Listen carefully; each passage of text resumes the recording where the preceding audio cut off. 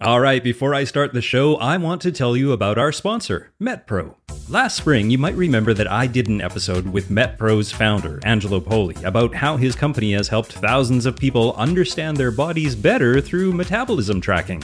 Well, MetPro just launched a brand new tool that lets you see the same science and tailored strategy that their experts use. So you can start tracking, analyzing, and learning what your metabolism responds to best. Now, my listeners get up to 1 month for free when you sign up, so head to metpro.co/getfitguy to learn more.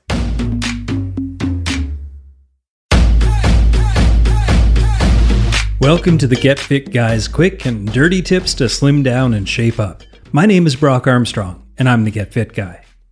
The physical and mental challenges of an obstacle race are great, and they test every aspect of your fitness. I took part in my first Tough Mudder event knowing exactly what I was getting myself into. I had trained and prepared myself as much as possible, and I was ready to have a really fun day of teamwork and getting really dirty. What I didn't know or prepare for was that the weather was going to really turn on us drastically. The sun went away, the rain came, the wind began to blow, and then finally it actually snowed on us. And at one point, I was so cold that when I jumped into the icy water in the obstacle known as the Arctic Enema, well, I really didn't notice any temperature difference at all. Many times during that event, I wished that I was on the set of that show American Ninja Warrior, where everyone seems warm and, well, mostly dry.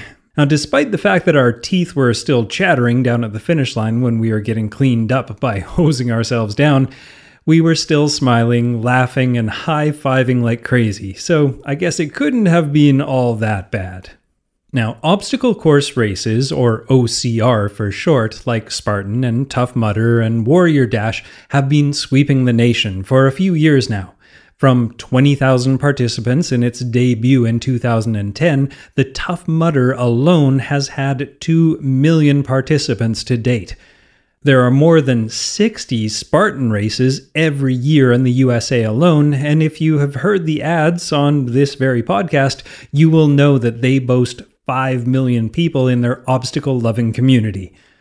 Obstacle racing, in a nutshell, is an event where you must overcome various physical challenges, between which you make forward progress on foot. The physical challenges, or obstacles, include things like climbing over walls, carrying heavy objects, traversing bodies of water, crawling under barbed wire, jumping through fire, and more.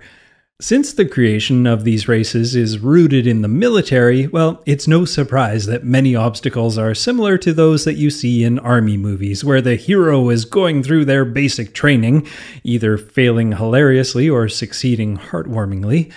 But over the years, the obstacles have become more and more unique, and they now pretty much all test endurance, strength, speed, mobility, grit, and, of course, mental toughness. The OCR races vary in distance and difficulty level, combining trail running, road running, and cross-country running in distances ranging from 1-mile arena sprint events to a 26.2 or more mile death races, as they're called. Some of them are staged in the middle of a nice flat field, while others, like the one that I did, take place on an out-of-season ski hill. OCR is still a relatively new sport, and word has it that the UK's Tough Guy race was the first one that was created in the 1980s, as was the Camp Pendleton Mud Run in San Diego. But these events didn't really take off in North America until around 2010. Now, some say the roots of these races go as far back as the ancient Olympic pentathlon, which included 5 events consisting of a short running race, javelin throw, discus throw, long jump, and it finished with a wrestling match. Now, wherever it originated, or whoever was the first to come up with the idea, I'm pretty sure that every kid in history has set up some sort of obstacle course in their backyard and ran themselves and their friends through it. And if the popularity of these races is any indication, well, we're all just still big kids playing in the mud and climbing over the neighbor's fence. Now let's talk about the events themselves. Starting with that race that I did back on that snowy day in September, and yes, I do live in Canada. Tough Mudders are not really races per se because there's no timer. It is instead a non-competitive challenge where teamwork is encouraged and often required. For me, there was absolutely no way that I was going to be able to pull myself up the wall of mud that was in front of me without a boost from the bottom and a hand from the top. And of course, I took my turn boosting and pulling when the time came. Now, on the other end of the spectrum, Spartan races are more about competition than teamwork. There is a timer, and unless you brought along some super helpful and non-competitive friends, you are on your own. They also pride themselves on the Spartan-esque, no-frills obstacles that kind of look as though you could have purchased them from the local hardware store. Now, the Warrior Dash, on the other hand, is apparently, well, simply an active excuse to party. Finishers get fuzzy warrior hats and are greeted with greasy turkey legs and beer in the finishers area. Along with the awards for speed, there's also an award for the craziest costume. Now, if you've been watching TV at odd hours of the day, you may have seen The American Ninja Warrior. That show is actually based on a wacky show called Sasuke, which is from the Tokyo Broadcasting System. Sasuke is currently in its 35th season in Japan, which makes it nearly as old as the Tough Guy race in the UK. While the Japanese version is whimsical and, well, almost brutal in its humor, the American Ninja Warrior takes itself a little more seriously and adds elements like drama rather than humiliation. Now, the show called Ultimate Beastmaster, which is on Netflix, is actually more similar to the Ninja Warrior and Sasuke in many ways. The biggest difference is that the course is an impressive structure that is designed to look like the insides of an enormous beast. The dinosaur-like design takes it so far that the obstacles are actually called the digestive tract and spinal descent. Contestants enter through the mouth of the beast and, well, you can guess the rest. One of the hosts of the show, former NFL football player turned actor Terry Crews, loves to remind the audience of this beastly resemblance with his bloody catchphrase. The biggest difference between these shows and the events that you and I can participate in is the lack of running between the obstacles. I would guess that this has to do with the camera angles and the duration of the show.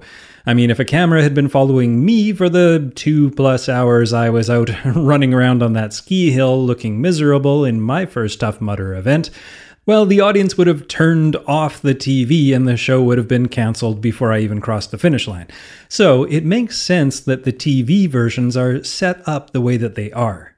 Now, that being said, CBS did actually cover the Spartan World Championships in Lake Tahoe in 2017, so who knows what the future holds for televising these events. Before I go on, I want to tell you about our sponsor, MetPro. Last spring, I did an episode with MetPro's founder, Angelo Poli, all about metabolism, and his company, MetPro, continues to help thousands of people transform their bodies by hacking their metabolism through concierge coaching. Now, I spent a couple of months actually using MetPro a while ago, and it was a really cool experience, I have to say. MetPro is doing some really interesting and innovative work to help you better understand your body so you can get the results you want. And MetPro actually just launched a brand new tool that lets you see the same science and the tailored strategy that their experts are using. And you know what? It's not a food logging tool or a workout app for that matter. The MetPro app actually allows you to start tracking, analyzing, and learning what your metabolism responds to using science. And my listeners get up to 1 month for free when you sign up if you head to metpro.co/getfitguy to take advantage of this opportunity. That's metpro.co/getfitguy for up to 1 month for free. All right, in my article and podcast that was called What Does the Word Fitness Really Mean?, I outlined what I think are the most important parts of fitness. And no, six-pack abs and a thigh gap are not listed. Interestingly, though, many of the components that make a well-rounded and fit human are involved in obstacle racing. Components such as being able to carry heavy loads of groceries or a child or supplies all the way home, or get around an office building or an apartment without the need for elevators, or stay on your feet for an entire workday without the need to sit down, or move large pieces of furniture to clean behind them, or even just walk, run, or cycle to your workplace or performing errands, and, as strange as it sounds, squat or sit on the ground without the need for a pillow or some lumbar support. Now, I don't want to go all survivalist weirdo who lives in a bunker on you, but to recap some of the points from that earlier article, let me ask you this. If a particularly uncute dog was chasing you, would you be able to lift your own body weight over a fence to avoid getting your shoes nibbled? Or if your home was on fire, would you be able to lower yourself off of your balcony or your roof to safety? If your car broke down in the middle of nowhere with no cell service, well, how far could you power walk to go get help? Not to mention the ever-important question, in a zombie apocalypse, could you outrun one of those fast-moving zombies from the movie 28 Days Later? These are all skills that you would develop if you trained for an obstacle course race. So how would you train for an obstacle course race? Well, here are 5 examples of workouts that will get you ready for an obstacle course race and also whip you into the kind of fitness that I was just outlining. Now, you may have trouble following along in this audio version, so I'll encourage you to go to getfitguy.quickanddirtytips.com and look for episode 386. And you can find all of these workouts outlined really nicely in text. Here we go with the audio version. Number 1 is the glute burner. And this is a simple workout that requires only you and your buns of steel. The first thing you do is 200 meters of walking lunges. Then you run a maximum distance for 5 minutes. Then you do another 200 meters of walking lunges and you run the maximum distance for 4 minutes. Then again, 200 meters of walking lunges and run as fast as you can for 3 minutes. Then, you guessed it, 200 meters of walking lunges and then run your maximum distance for 2 minutes and then 200 meters of walking lunges and 1 minute all out running. Now, workout number 2 is called Battle Lungs and Legs. And all you need for this one is a set of dumbbells or kettlebells for this absolute lung buster. Now you do 3 to 5 rounds for time, which is as fast as you can with good form. And you do 50 leg levers, 40 mountain climbers, 30 burpees, 20 kettlebell or dumbbell swings, and 10 dumbbell man makers. And again, you do that 3 or 5 times through as fast as you can without losing good form. Very important. Number 3 is called the running bear. Now, to do what is called a bear complex, you will need a barbell. You do these exercises in this order, back to back. So you do power clean, front squat, push press, back squat, and a second set of push presses. Now, completion of these 5 lifts equals 1 rep. Now, this is how it goes. You do 10 bear complex using a challenging weight, then run 1 mile. Then do 8 bear complex, followed by running 800 meters, then 6 bear complex, followed by running 400 meters, 4 bear complex, followed by 200 meters, and a final 2 bear complex. Whew. Now, number 4 is called heavy stuff stairs, and all you need for this is something heavy and a flight of stairs. So you find a staircase that's like 3 to 5 flights long. At the bottom of the stairs, you do 5 to 10 clean and jerks with your heavy item, like a sandbag or a heavy backpack or some dumbbells. Then you carry that heavy item to the top of the stairs and carry it back down the stairs. Then you set your heavy thing down and you hold a plank position for 60 seconds. Now you repeat this for as many rounds as you can or that you have time for. And the 5th and final workout is called Living Room Beast. And for this one, you only need a chair and something to jump onto. Now you do as many rounds as possible of 10 lunge jumps per side, 15 burpees, then 20 box jumps onto the couch or something else, then 25 chair dips, followed by 30 jumping jacks, and then you finish it off with a 2 to 5 minute cold shower. Now, remember that Arctic enema that I mentioned earlier. That's what that's for.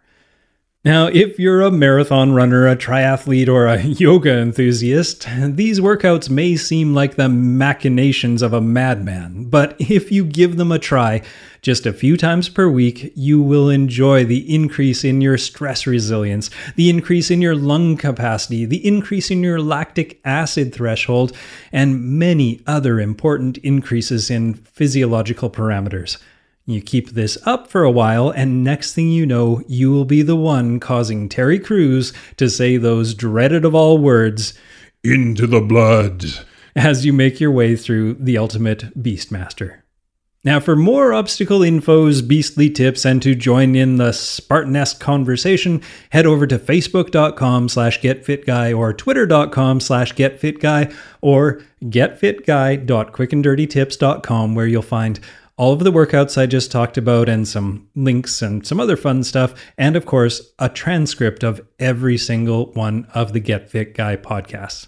Now, my name is Brock Armstrong, and I'm the Get Fit Guy, asking you, what are you waiting for? Go get fit.